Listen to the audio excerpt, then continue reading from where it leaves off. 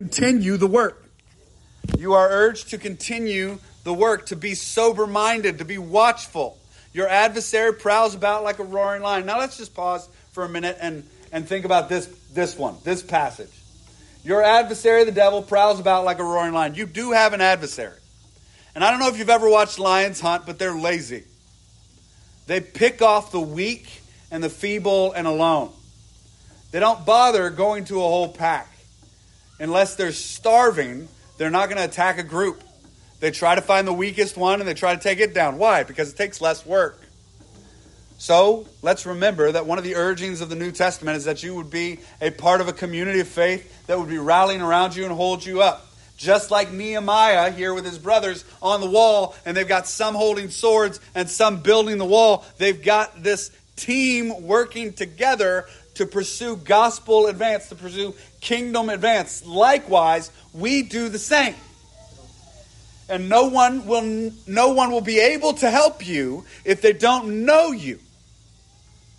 They don't hear you. They don't see you. They don't know what's going on. They have to see the work. They have to know what's there. So, be sober-minded. Be watchful. Your adversary prowls about like a roaring lion, seeking whom he can devour. The adversary's attack, however, should not stop your pursuit of holiness. We get back to work on the wall. This is the first lesson, really easy application here. When the adversary attacks, God frustrates their plans. We get back to work. We get back to work. We let the dogs bark and we keep working on the wall. Now, second here, we saw the plan of opposition. Now we see the division of the labor. In verse 16, from that day on, half of my servants worked on construction, and half held spears, shields, bows, coats of mail, and the leaders stood behind the whole house of Judah. So you've got this structure here where half guard, half labor. So half guard and half labor. And some are holding shovels. Some are holding shovels. Yeah, if you were asleep, you woke up. Some are holding shovels, right? And they're digging. They're putting things on the wall. They're doing this. And some are holding weapons. They're holding weapons. I just want you to see, later on we're going to hear they were working with their work in one hand and their weapon in the other. I want you to see how hard it is to do this alone. Like, I got to shovel something while I'm holding a sword. You know, if I get attacked with this and I have to wave it while I'm trying to shovel something, you see how difficult this is. So Nehemiah wisely has people who are only holding swords and people who are only holding shovels. Everyone's armed. All of them have weapons. All of them are able to defend themselves. But we have brothers who are holding swords and brothers who are holding shovels. If I were to try and do all of my Christian life by myself, with no one standing by me, it'd be really hard. I'd spend all my time doing one or the other. Because eventually I'm going to have to put one down. But if I have brothers who are watching my back with the sword, and I'm laboring in the gospel with the shovel, we all are one body in Christ, and we can work this way. We are to share the labor. We are to share the load. We are to watch each other's back in love and kindness, and to ask hard questions. No man I've ever met with likes when I ask them how their eye gate is. You know what an eye gate is? That's this. You're protecting what comes into your eyes. It's one of my favorite questions to ask because it's a polite way of asking, are they keeping their mind and heart pure? And it's not too invasive. But no man ever likes being honest in that question. Really badly. But when they are honest, I can help with the sword. I can watch their back. I can pray for them. I can ask them, well, when is that happening the most? How can I help you? Do I need to call you at the times when you're by yourself? Do we need to check in on each other? What are some things I can do to help you overcome this? How can I intertwine my life with you? And some of you know this about me, that I mean it when I say that. And I expect you to mean it when you say it to me. And some of you know that I'll call you in the middle of the night if you ask me. If you say, well, what I really need is somebody to wake up at 2 a.m. and call me, I'll be like, I hate that idea, but I'll do it. We watch each other's backs. Some of us are digging. Some of us are putting things on the wall. There's an order here that Nehemiah proposes. He puts guards with the people, and the people working on the wall have a guard behind them, and he divides them in half. And so the question then arises, how do we guard one another? How do we as Christians model this same thing that Nehemiah is doing here in the book of Nehemiah chapter 4? Well, first, I think it's obvious. We pray, right? We pray. That's obvious because Nehemiah has done it over and over. Remember James chapter 5, verse 16, and James chapter 5, verse 13. If anyone is suffering, he must pray.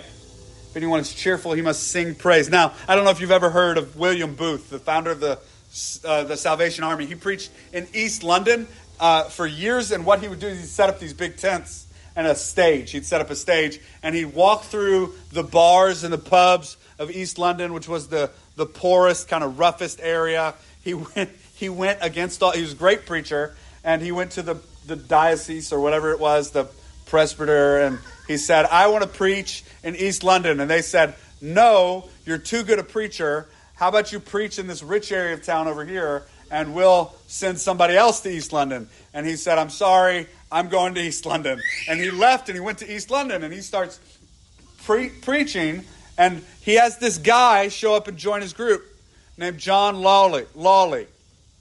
John Lawley would literally climb under the stage and pray while William Booth was preaching. He'd climb under the stage and pray. This isn't like a giant, it's like a handmade, like soapbox size stage. He'd crawl underneath and he'd pray, and he'd lay there praying. And there's a legend that grew up around this, that William Booth was preaching once and he felt the audience drifting. And he stomped on the stage and said, pray harder. And then he kept preaching, and the people started to respond.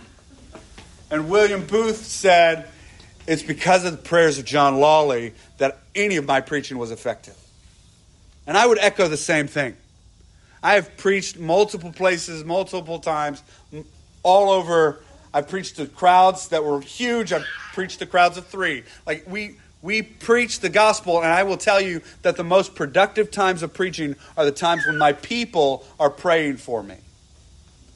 So one way, how do we guard each other? We pray. We pray for each other's holiness. We pray for each other's righteousness. In the context of James, you are told to gather people around you and pray if you're sick, to pray if you're struggling with sin. For the prayer of a righteous man availeth much. Right? This is prayer. We are to labor in prayer. So the first way that we guard each other is we pray.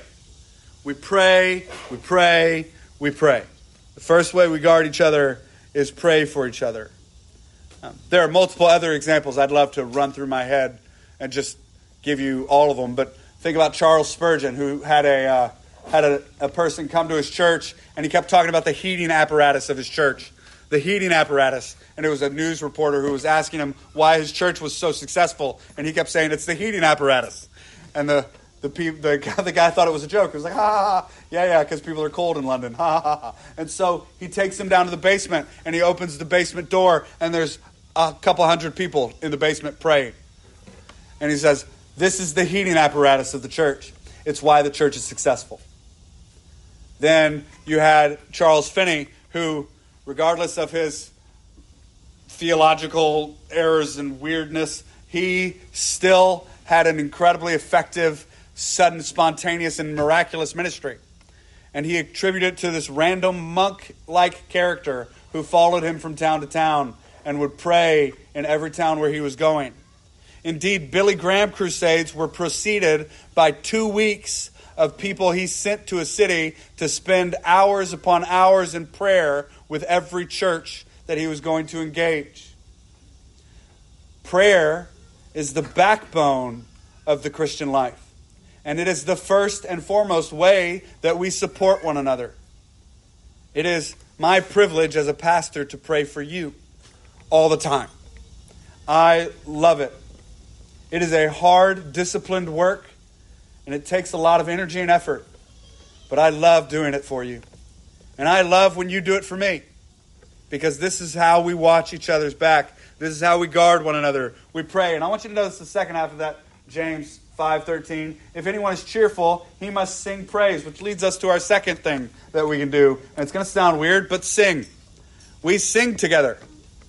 We pray and we sing together.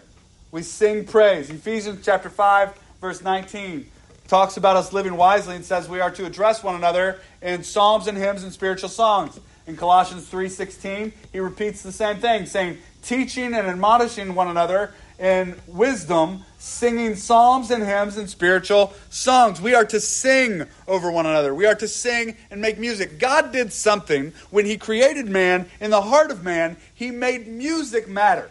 And I don't know why, except that he's smarter than me and he understands the way things work. I think C.S. Lewis might have been right when he explained that creation is an act of God's beautiful symphony, and he is creating out of song. It wouldn't surprise me at all if when the Hebrew says something like, and God said, let there be light, if we were there at the beginning, if it sounded like he was singing. It wouldn't surprise me at all, because God has written music into the heart of man, and man is the image of God. It wouldn't surprise me at all. Music speaks on levels that we can't possibly understand. In fact, I sometimes think that you listen to a song and there is something about musical notation that expresses the soul that words cannot. And it is beautiful and powerful and profound. And it is amazing. Music comes from our soul, and we ought to give it to one another. Singing psalms and hymns and spiritual songs over one another, with each other. When you're singing prayers and you're praying for one another. When you're singing together, you're worshiping one another. When you're reminding each other of truths that you have learned in songs, because song also teaches better than anything else. I watch my kids and they can read a book and have a bunch of definitions. They'll never memorize those. But I play a song one time, every word. It's really bad when I play a song that I grew up with that I thought was fine, and I play it and I go, oh no, and they've got it memorized. And I'm like, we're not going to listen to that one anymore. They're like, I like that part where it says, blah, blah, blah, blah. Don't say that out loud. This is songs and hymns and spiritual songs. I'm a real person, by the way, if anybody thought otherwise. So we pray and we sing, and then look the verse, Colossians chapter 3, verse 16. At the beginning of the verse, teaching and admonishing each other in wisdom. Well, that's our next one. We pray, we sing, we teach and admonish. We teach and admonish one another. Admonish means to exhort, warn, comfort. I like that one. Exhort, warn, comfort, instruct. That's what admonish means. You give instruction. It's literally the putting one's mind in the right place. That's what admonishment means. To put one's mind in the right place. To point out things that direct the mind to the right place. In our context, that would be pointing people to think about, ponder the things of Jesus Christ. That's what admonishing is. So look, teaching and admonishing each other in wisdom, singing psalms and hymns and spiritual songs. So we've got pray, sing, teach, admonish. And then we've got express gratitude. I think you can find this everywhere in Scripture, all over. But one in particular is in Philippians chapter 4, verses 6 through 7. Do not be anxious about anything, but in everything, by prayer and pleading with thanksgiving, let your requests be known to God. And the peace of God, which surpasses all comprehension, will guard your hearts and your minds in Christ Jesus. Have you ever tried to stay anxious or angry when your friend who is standing next to you is thanking God for everything? I mean, literally thanking God for everything, or constantly telling you about positive things that they see in you.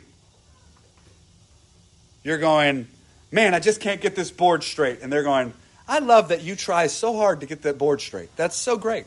That's so great. Thank God that there's somebody who thinks about getting the board straight. That guy both loves you and frustrates you.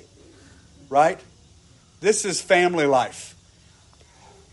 man, I just had a really hard time. I was dealing with this guy and I said this thing and I got so mad. And then the guy across from you goes, man, that passion you have is really cool. That's really great. I'm so glad you have that passion. Thank God that you have passion to be able to do that and to say that. And you were so direct. Man, I wish sometimes I could be that direct. Thank you. That's great. And I struggle with that, but I thank the Lord that I'm struggling with it. That guy drives you nuts. And at the same time, have you ever tried to stay angry when you're around that guy? Some of you are like, yes, John, I've tried to stay angry when I'm around you. Have you ever tried to stay angry when you're around that guy? You can't. Because they're constantly giving gratitude for you, for other people, for the life of the body, for Jesus, even for their own weaknesses. Even for their own weaknesses, they're trying to give you gratitude. So we pray, we sing, we teach and admonish, and we express gratitude. Gratitude brings us full circle again to teaching and admonishing. Sometimes you build, sometimes you defend. Whatever the case, we do this together. Sometimes you build, sometimes you defend. Whatever the case is, we do this together. So there, then in verse 16 and 17, he tells you he had half of them on the wall, half of them held spears. And then verse 17, that the house of Judah is building on the wall, and the leaders stood behind them. The best way to understand this idea of them standing behind is not so much a management position, like they're not standing behind as managers looking over to make sure everything's done right. They're standing behind in defense, like support. Like if this spear needs sharpening, they're trading the spear out and going to sharpen the spear so they can offer support. If this guy needs more rocks, this leader is running over here to make sure he gets more rocks. That's what this standing behind here indicates, that the leaders of Judah are back behind them, kind of like messenger boys. Like, oh, you need more of this. I'm going to go get it, and they go get it and bring it back. Okay, I'm supporting you. You've got your spears are over here. We can see somewhere else. Okay, I see this over here. And they're acting as administrators, making sure everybody's equipped and ready to go. Gee, it sounds an awful lot like God gave prophets, evangelists, preachers, teachers for the equipping of the saints for the ministry of the church. Doesn't it sound an awful lot like that? This is the equipping of the ministry. Oh, you need this. We're going to do this over here. Oh, you need this equipping. We're going to go and equip you over here. I see this coming down the end. You guys ready for that over here? What do you need me to go get you? What do you need me to do? This isn't a management issue. This is an issue of equipping. So the leaders stand behind them and empowering the work by offering support however necessary. They're kind of a third layer of protection. So the first layer here is my sword and my skill. That's the first layer of protection. My own sword and my own skill. Each person carrying their own sword and their own shovel. And then the second layer is my brothers with the spears. My brothers with the spears who are commissioned to stand guard and help. And then the third layer is my leaders with their aid, with their help and their aid. We all have unique gifts and abilities, even ways to strategically think of things. We all have unique gifts and abilities, and there are abilities that you have that I do not. And there are abilities I have that you do not. And what makes the building of the kingdom so powerful is when we work together using your abilities and my abilities, your proclivities and my proclivities, your strengths and my strengths, and my weaknesses and your weaknesses, and we put them together and we build the kingdom of God together, pursuing holiness together. There are many battalions in the army of God. You are, right now, at Sovereign Grace Fellowship, this battalion. There are other battalions that are working on other parts of the wall. But we all are working towards the kingdom of God, Jesus Christ being made known across the earth, and His glory being spread everywhere. You have a job, you have a place. So for us individually, what does this look like? We've got servant leaders. We've got how we guard. Then we've got this great commission in Ephesians chapter 6, verses 10 through 11. If you've never read Ephesians chapter 6, Putting on the armor of God is one thing that you get to read that's just a blast to read through and study through, and a delight to do so. But Ephesians chapter 6, verses 10 through 11, finally be strong in the Lord and the strength of his might. Put on the whole armor of God, that you may be able to stand against the schemes of the devil. Be strong in the Lord. Just like Nehemiah says, God frustrated their plans. So we recognize that our strength is in the Lord. Our strength is in him, not in my hands, not in my talent. Doesn't matter how good at theology I am. Doesn't matter how erudite I am as a professor, a speaker, seminary, whatever. It doesn't matter. None of that matters if I don't have the love of Jesus Christ in me, pouring out of me. And if I have not been guarded by the armor of God, if I have not put on the armor of God, if I am not focusing on him to pursue him and pursue righteousness, doesn't matter my personal skill, it is in him that I have strength. In him that I have strength. Jesus used 11 fishermen, 11 uneducated men. He used the lowest. The one guy with a seminary degree is a murderer in the whole bunch. The one guy, he is a murderer in the whole bunch. So if Jesus can use Peter, James, and John, the sons of thunder, who wanted to burn Samaria to the ground after Jesus had showed love to it, if he can use them, pretty sure he can use you and me. Pretty sure if he can use Thomas, he can use you and I. If he can use Andrew, who's always counting people, and Philip, who doesn't, or Andrew, who's always getting his friends, and Philip, who doesn't know anything except math, if he can do him, then I'm pretty sure he can use you and me. If he can use Matthew, the traitor of the Jews, he can use you and me. If he can use a zealot that wants to murder and kill in order to advance a kingdom of love and peace, then he can use us. He can use me. He can use you. The Lord is the strength. Second, we put on the full armor of God, not part of it. And third, note from Ephesians 6, 10 through 11 here, that the enemy has schemes.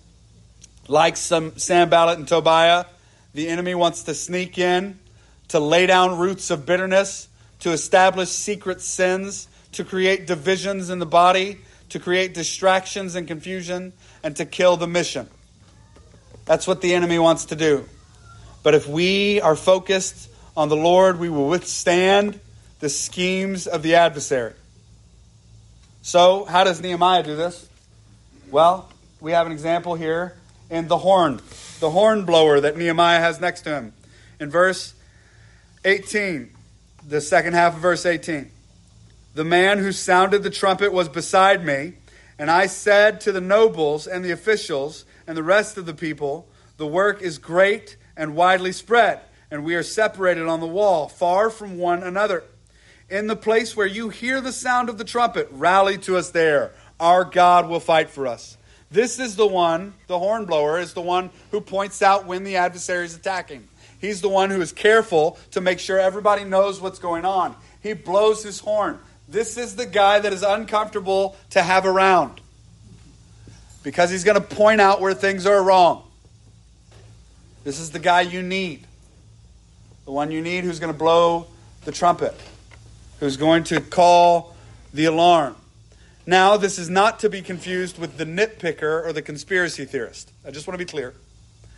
These are two other people, and they don't get horns. We don't give those people horns. We don't give nitpickers and conspiracy theorists horns. We are careful about who we listen to. Not everything is a 5 o'clock alarm. Like, not everything is a 5-alarm fire. That's what I was thinking. Not everything's a big alarm. Not everything is an urgent issue.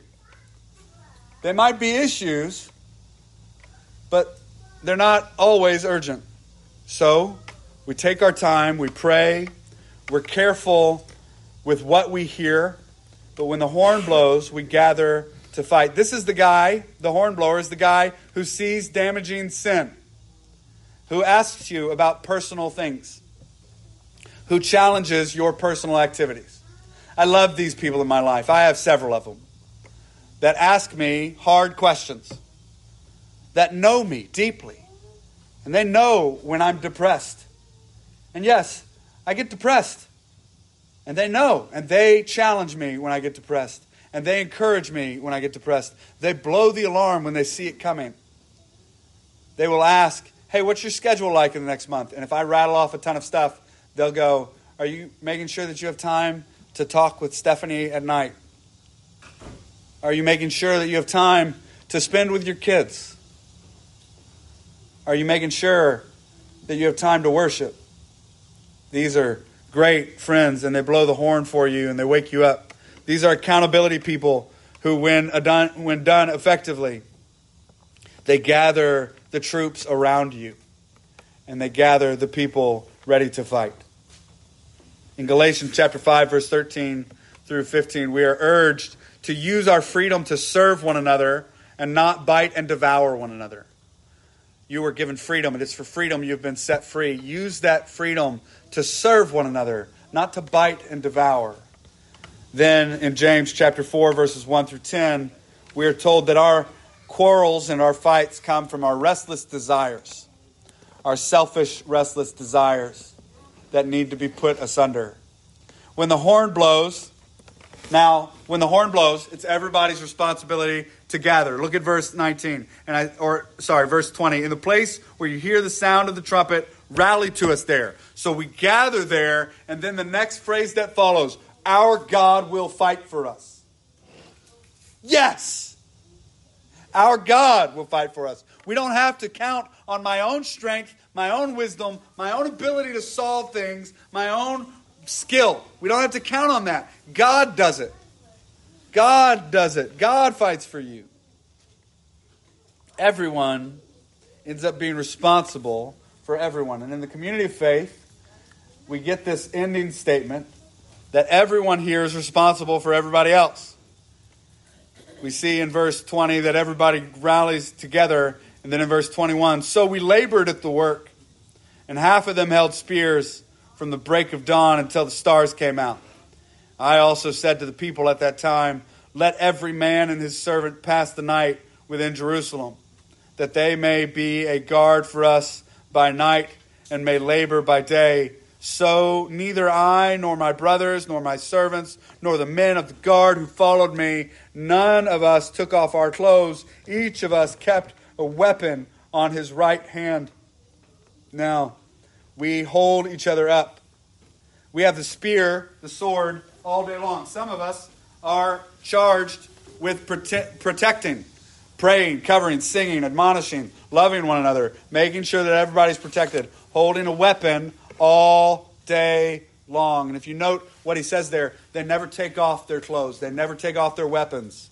In fact, that last phrase in the Hebrew at the bottom part, when I translated it, gave me such a headache. It had such a massive, it's so weird. It says weapon and water. And the ESV decided to determine that was a kind of scribal way of saying at every moment the weapon is in his right hand. I don't understand how they got there. It seems more to me that Nehemiah is emphasizing that they even bathed with the weapons. Like they didn't even leave the weapons on the shore if they went to bathe. Everywhere they were, they had their weapons. They were ready for battle. I tell you, Christian, we don't live in a place where it's a playground. We live in a battleground. And the weapons of our warfare are love and grace and kindness and patience and goodness and mercy recklessly to the world around us. That's the weapons that we carry. And we carry them all the time. When we bathe, when we lie down. You don't get to be crotchety. It's not allowed. You don't get to be crotchety and hateful and angry. We must blow the horn when we see that in each other. We must press against it. We must love above all else. We must love. And loving incorporates warning. Loving incorporates correcting, because it's not loving to let your kid run to a train. Right? You admonish that. You spank that kid if they're running towards the train all the time. That's a life and death situation. So in our lives, we don't let each other run towards trains. We scream. And we definitely don't whisper, hey, it's not a good idea. Don't run towards the train. Oh, you're going to run? Okay, well, just stay on the other side of the track. Could you make sure that you don't get off before the train comes? No. You yank that kid off the tracks. You don't let them run towards the train. Same with you. I won't let you run towards trains. You won't let me run towards trains. It's a two-way street. Not just me. It's us. We don't let each other run towards trains. We encourage one another. We hold each other up, as Moses, when Aaron and Hur held up his hands at the battle when Joshua was fighting. We hold each other up. We encourage one another. We love one another. We show grace to one another. We constantly show kindness to one another. Nehemiah there in verse 22 says, every man and his servant. The work of the kingdom is always a team effort. The work of the kingdom is always a team effort. And the Gospel of Luke, when Jesus sends out his disciples, how does he do it? He pairs them up and sends them out. They go together. Twice. He does it over and over. They are always together. At night they guard. These guards guard at night. You need brothers and sisters who know who you are in the dark. Only then can they really watch your back. You need brothers and sisters who know who you are in the dark. If you are hiding things, it will come back to haunt you. Now listen, I just want to be real honest with all the men and the women in the room. If you're struggling with some secret sin that you've been keeping secret, and you need someone to talk to about it, you need to confess it to somebody, I am here. My wife is here. We know how to battle sin. And we will get in it with you. We will battle it with you. We will fight with you. If you don't trust anybody else in the room, you can trust that from me. That nothing you confess and say to me is going to surprise me. I do not think highly of people. I do not think that you are awesome.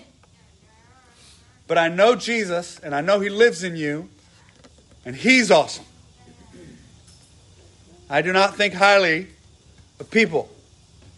And I know that I don't think highly of myself either. But I serve an incredible God who can move in both of us. If you need help, if you are struggling in secret sin, stop struggling alone. Tell somebody. And if you don't have anybody else to tell, you call me, pull me aside. And I will walk through it with you. And I promise it won't leave my ears. It won't leave me unless it's life-threatening. It won't leave me. It'll stay with me. We fight with each other in the dark, just like Nehemiah arranged them to fight in the dark. Finally, they were always armed, even when they were washing and sleeping. Now, we fight with the knowledge of God's sovereign work. Those were the notes from the previous portion I just ran through. So, we've got these three things, and then finally, in conclusion, we want to fight with these things in mind. We fight with the knowledge of God's sovereign hand. When you saw over and over in the book of Nehemiah, our God fights for us, God frustrated their plans.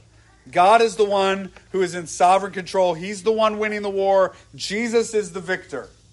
Jesus has claimed the victory. It's His victory. He did it. We're His because He claimed the victory. We fight with the knowledge of God's sovereign hand. We fight alongside our brothers and sisters because sometimes you hold a sword and sometimes you hold a shovel. And sometimes you can't do both. And you have a sword and you have a job. You have a weapon and you have a job. You have armor. And you have a job of loving and kindness and building the kingdom. And sometimes you can't pull out the sword at the same time you're shoveling the dirt. So you need brothers and sisters who will hold the other one with you, who will watch your back and who will cover you. You need that because Jesus Christ has made us this way. And then finally we win because Jesus has already given us the victory. Jesus Christ died on the cross that you might be free of sin. Think about that. Free of sin. That sin would be dead and obliterated, according to Romans chapter 6. That it would be obliterated from your life. That you would have victory. As 1 John says, I write this to you, little children, that you may not sin, not even once. Love that line. If you pause right there, it sounds so daunting. That you would never sin, not even one time. But when you do, we have an advocate before the Father who intercedes on our behalf, Jesus Christ the righteous. Oh, he has rescued us. He has saved us. He has made us his. He has made us holy and cleansed us from every unrighteousness and every sin. If we trust in him, we have salvation. We have salvation. And not only do we have salvation, but we get to continue to work in the kingdom and grow in the kingdom and be a part of the glory of God's kingdom on the earth. Oh, that we would be such a people. Oh, that we would have such grace.